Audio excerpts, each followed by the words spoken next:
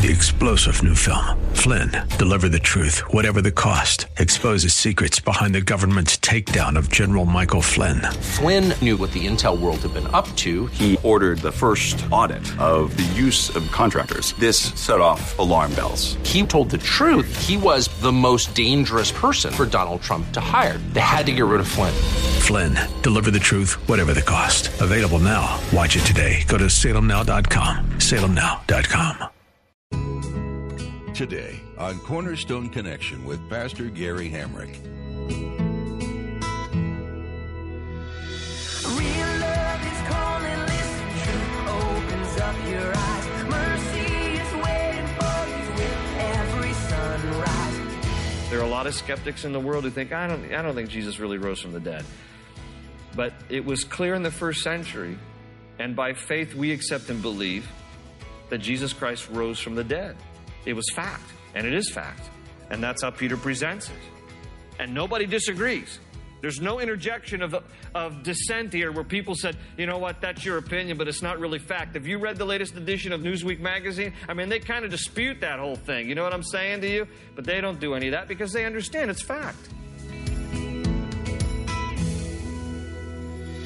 This is Cornerstone Connection, the radio ministry of Pastor Gary Hamrick of Cornerstone Chapel in Leesburg, Virginia. Pastor Gary is teaching through Acts. When Peter preached his first message in Jerusalem, he stated outright that Jesus rose from the dead. In today's message, Pastor Gary points out that no one in Peter's audience disputed his claims. Jesus' resurrection was witnessed by many and was accepted as fact. That's because it happened. Christ really did raise from the dead, and even secular historians of the day wrote about it. Scoffers may doubt and mockers may scorn our belief in the Lord's resurrection. However, we know that Jesus lives. Because he lives, we will be raised too. At the close of Pastor Gary's message today, I'll be sharing with you how you can get a copy of today's broadcast of Cornerstone Connection. Subscribe to the podcast or get in touch with us. But for now, let's join Pastor Gary for today's message from the book of Acts, chapter 2.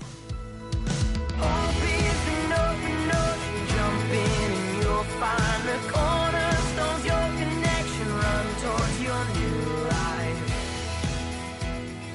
All this talk here about wonders in the heaven above, signs on the earth below, blood and fire, billows of smoke, sun turned to darkness, the moon to blood, all of that has to do with a description of the time of the tribulation, which are 7 years of tribulation that will come upon the earth before the coming of the Lord. And that's the sequence here, because he gets through saying all these things, that the sun will be turned to darkness, the moon to blood, before the coming of the great and glorious day of the Lord. Now, by the way, again, notice, this is another reason why I think 1 Corinthians 13, when we talk about how the gifts ended, have they ceased with the completion of Scripture? No, I don't think 1 Corinthians 13:10 is a reference to the completion of Scripture. It's a reference to the perfected state of the saint in the presence of the Lord. And this is more evidence here in Acts chapter 2, why the gifts will continue and that they didn't fade away at the completion of the canon of Scripture, because all of these signs and wonders of prophecy, visions, and dreams, if you look at the context of all this continues right up until the tribulation time and the coming of the Lord. When the Lord comes, the gifts will cease. Until the Lord comes, the gifts are still in operation. Visions and dreams and prophecies, those didn't end. Because Joel clearly says here, and Peter's quoting it, that all these signs and wonders will carry on right up until the great and glorious day of the Lord and his return. Now, just to make sure that we're all on the same page here about these events, this is a blood moon picture. I mean, some of you have been really fascinated by this kind of thing. And September 27th to 28th of this year, there was this blood moon. You know, it makes for interesting discussion. Those of you who are into like the discussion about the Shemitah and the blood moon, and is this part of the return of the Lord? I read, if I can find it here, I read that in the 21st century, scientists can already, plot these things out. So between 2001 and 2100, there will be a total of 8 what are called tetrads, which are total lunar eclipses. And so we just had one back in September 27th, 28th of this year. And there were a lot of people who, knowing this prophecy here, and I'm going to tie it together in Revelation chapter 6 in a minute. They're like, okay, the blood moon, maybe it's a sign of the coming of the Lord. By the way, if we include all the centuries from the 1st century A.D. through the 21st century, there are a total of 62 total lunar eclipses. So basically the lunar eclipse, I'm not all that savvy scientifically, but so, just as studying up on it. So you have the sun, you have the earth, and you have the moon, and the earth separates the sun from the moon. And what happens is that when the earth overshadows the moon, the light from the sun around the earth creates like this halo effect that projects onto the moon and the earth's atmosphere, the particles in the atmosphere, then the sun, the particles then end up projecting red onto the moon. So it looks like a red moon or a blood moon. I'm sure those of you with scientific backgrounds can explain that much better than what I just did, but that's the layman's interpretation. And so some have looked at the blood moon and they thought, maybe this could be the great and coming day of the Lord. It is tied into the coming of the Lord. But listen, the blood moon that is referred to here has to do with the tribulation period. And if you hold to the position as I do, that the Bible teaches a pre-tribulation rapture of the church, we won't be here for the blood moon. We're going to be gone before the tribulation. This is part of the tribulation time. In your Bibles, just so that we understand the context of what's happening here, verse 20 tells us that Jesus returns after the tribulation, and these signs happen before he returns. So in the margin of your Bible, you can write down Revelation 6:12.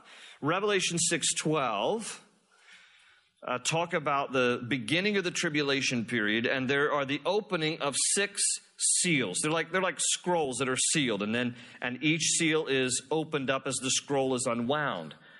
And it talks about in Revelation chapter 6, the 6th seal that is opened will be a time that universal disasters are unleashed upon the earth. If you look in Revelation chapter 6, the 6 seals go like this. Seal number 1, Antichrist comes onto the world scene. In this order. Antichrist comes into the world scene. Seal number 2, there's war that ensues on the earth. Seal number 3, there's famine and economic collapse. Seal number 4 is the death of some unbelievers. Seal number 5 is the death of some believers who get martyred for their faith. And then seal number 6 is opened in Revelation 6:12. Listen to what it says. I watched as he opened the 6th seal. There was a great earthquake. The sun turned black like sackcloth made of goat hair. The whole moon turned blood red, and the stars in the sky fell to earth as late figs drop from a fig tree when shaken by a strong wind.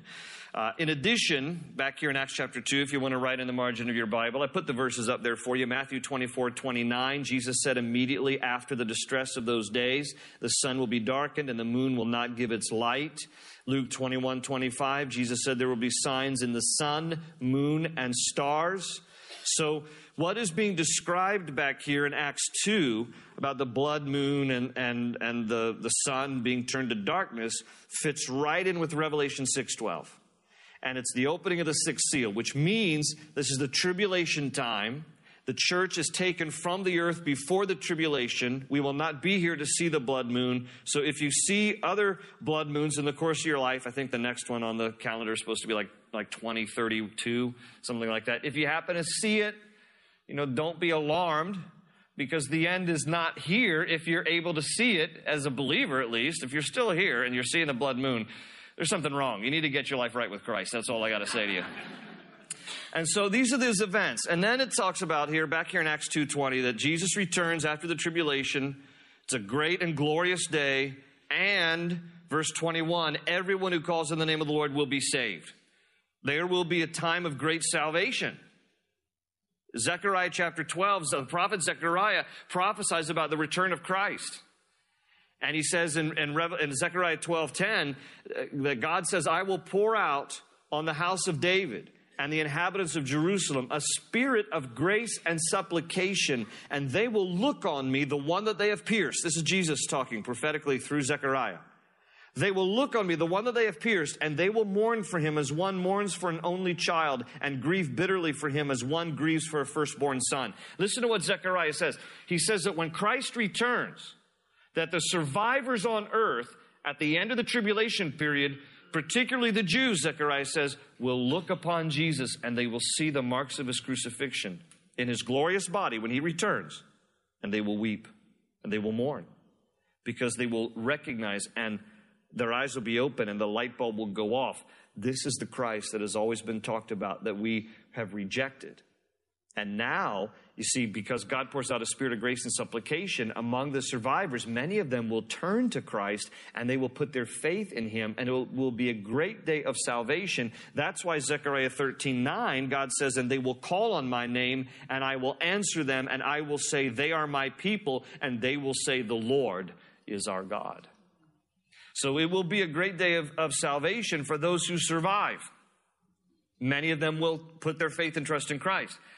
But many will die and be killed during the period of the tribulation period, and will die and go to their graves defiantly rebellious against the Lord. And that will be tragic. But in the return of the Lord, there's this great glorious day, because with him comes salvation, as then he brings an end to the tribulation period. And he's victorious at the battle of Armageddon, which is the climax of the tribulation time. And then the Lord will rule and reign on earth for 1,000 years. So Peter's quoting all this from Joel because he says, listen, the gifts are being poured out. This is what Joel said was going to happen. And the gifts are functioning in visions and dreams and prophecy up until this great day of tribulation and the return of the Lord Jesus Christ.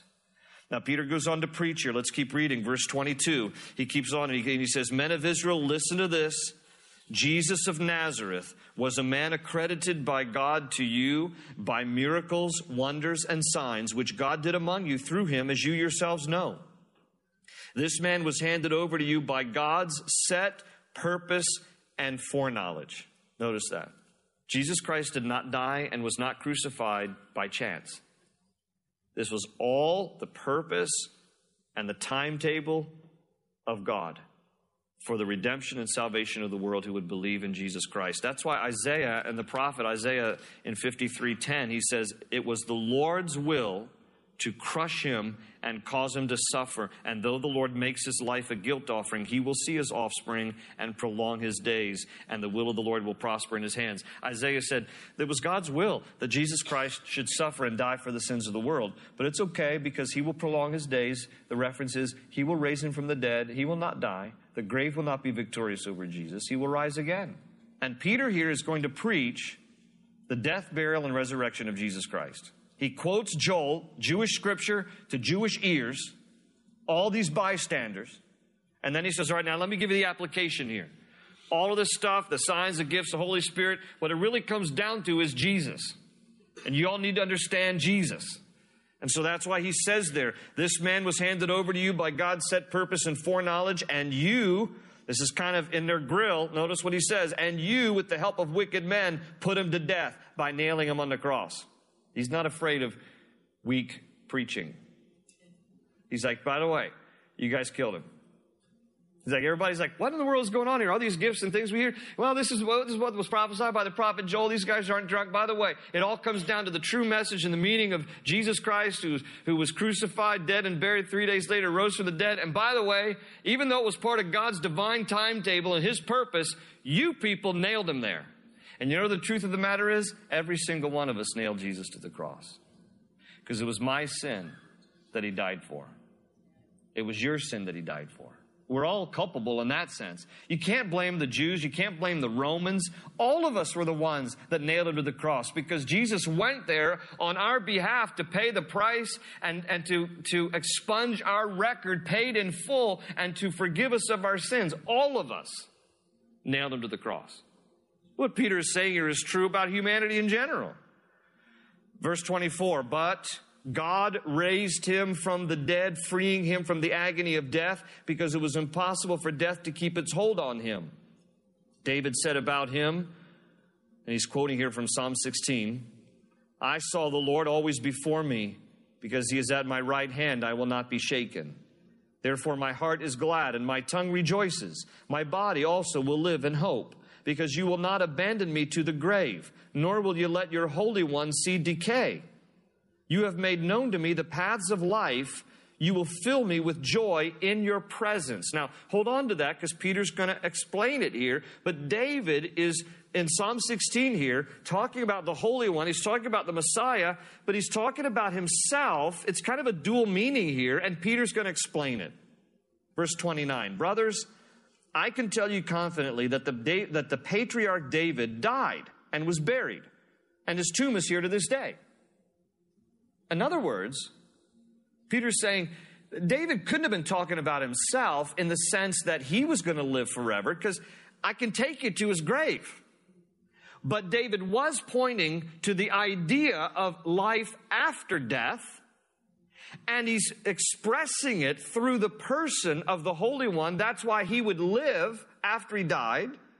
Read on, verse 30. But he was a prophet and knew that God had promised him on oath that he would place one of his descendants on his throne. We know that Jesus was a descendant of David.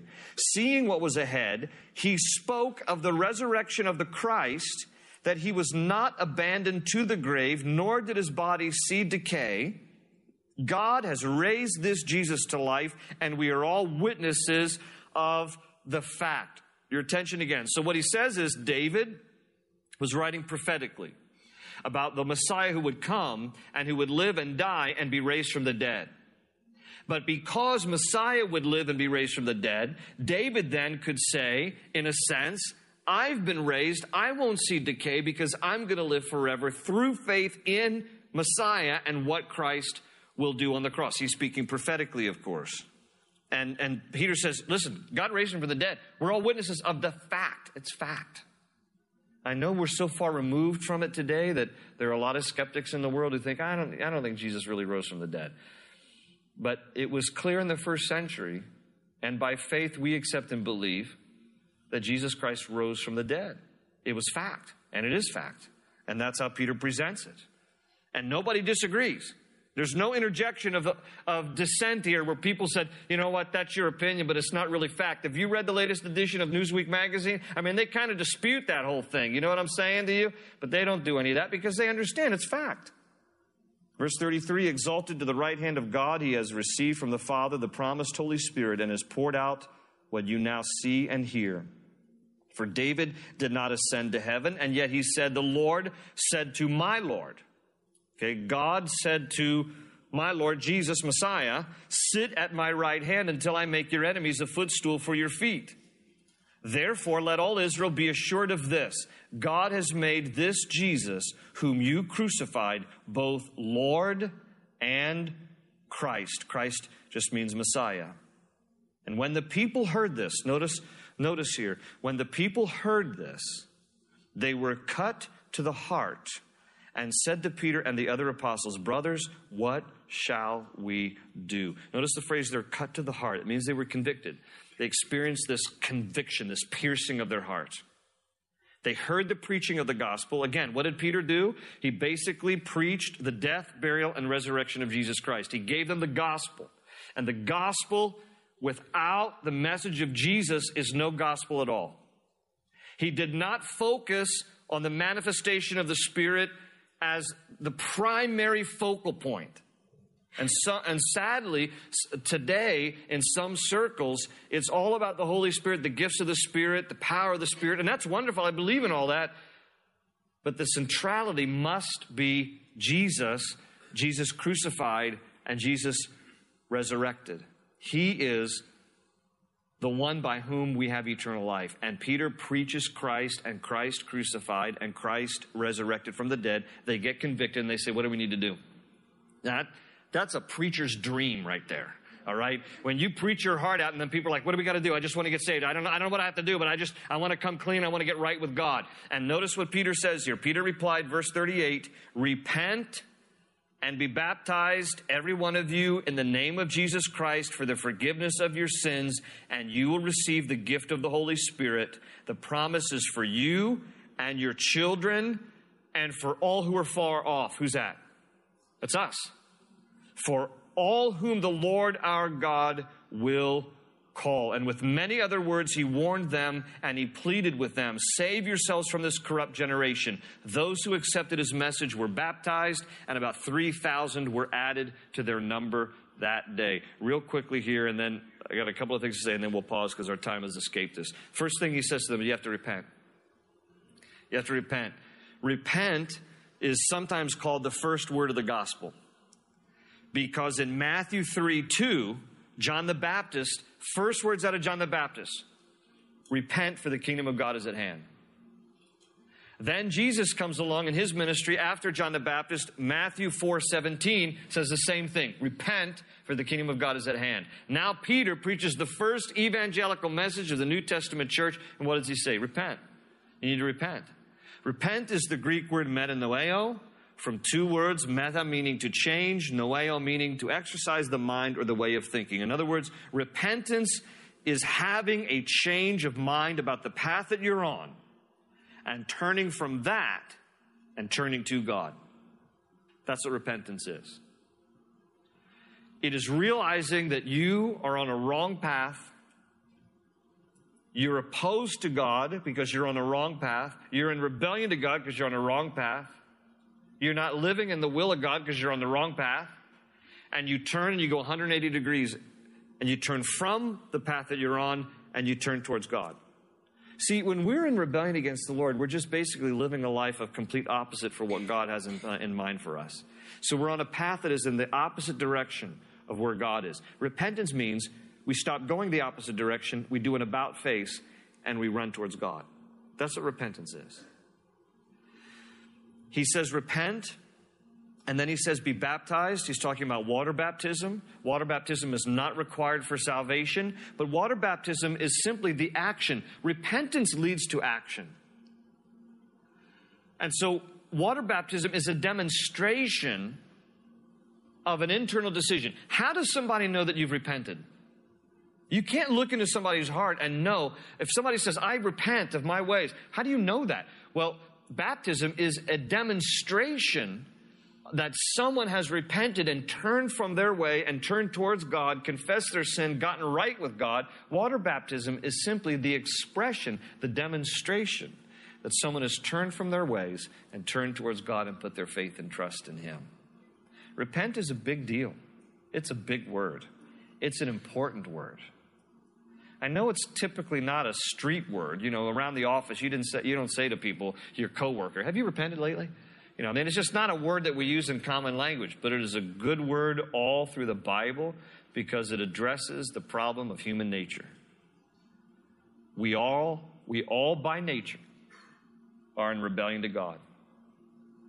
We're born into sin. We live a life that way. We are naturally bent towards rebellion against God. Repentance means we acknowledge we're on the wrong path, opposed to Him. We turn and we run towards Him. Some people think, I got to get my life together before I can run towards God. No. Hear me on this. Repentance means you take your miserable, messed up life as it is and you run towards God. Jesus died for that. Does everybody understand that? You don't have to try to, I'm going to get my act together and then one day I'm going to get serious and turn towards God. No, that day will never happen because you and I can't get our act together. That's why we need the one who gets our lives together for us. We put our faith and trust in Jesus. We turn from our wicked way. We surrender to Him. We yield our lives to His Lordship, and He becomes Lord and Christ, Messiah, in our lives. Jump in and you'll find the cornerstone's your connection. Run towards your new life. There's much more to glean from the pages of Acts and the history of the early church, but we'll pause our journey through it for today. Join us next time as Pastor Gary continues to share the power of the Holy Spirit with us. If you'd like to learn more about Cornerstone Connection, Pastor Gary, or the church these messages originate from, we encourage you to visit cornerstoneconnection.cc. Browse through our archive of previous messages while you're there, and feel free to share them with friends and family. Download our mobile app as well to keep God's Word with you as you go about your daily activities. Pastor Gary has also made available a study guide to accompany his series in Acts. You can find this digital booklet and companion resources under the Teachings tab. Do you live in the Leesburg area, or will you be visiting in the near future? If so, we'd like to extend an invitation to join us for our weekly gatherings. We meet each Sunday and Wednesday to spend time in prayer and worship and studying the Bible. Visit cornerstoneconnection.cc for service times, more information, and directions. If you can't join us in person, don't worry. We live stream our services. Just click the link under the Teachings tab. Thanks for joining us today, and be sure to tune in again for another edition of Cornerstone Connection. They say you're a wandering soul, that you've got no place to go, but still you know, you're not alone. Real love is calling, listen, truth opens up your eyes. Mercy is waiting for you with every sunrise. Hope is an open ocean, jump in and you'll find the cornerstones, your connection, run towards your new life.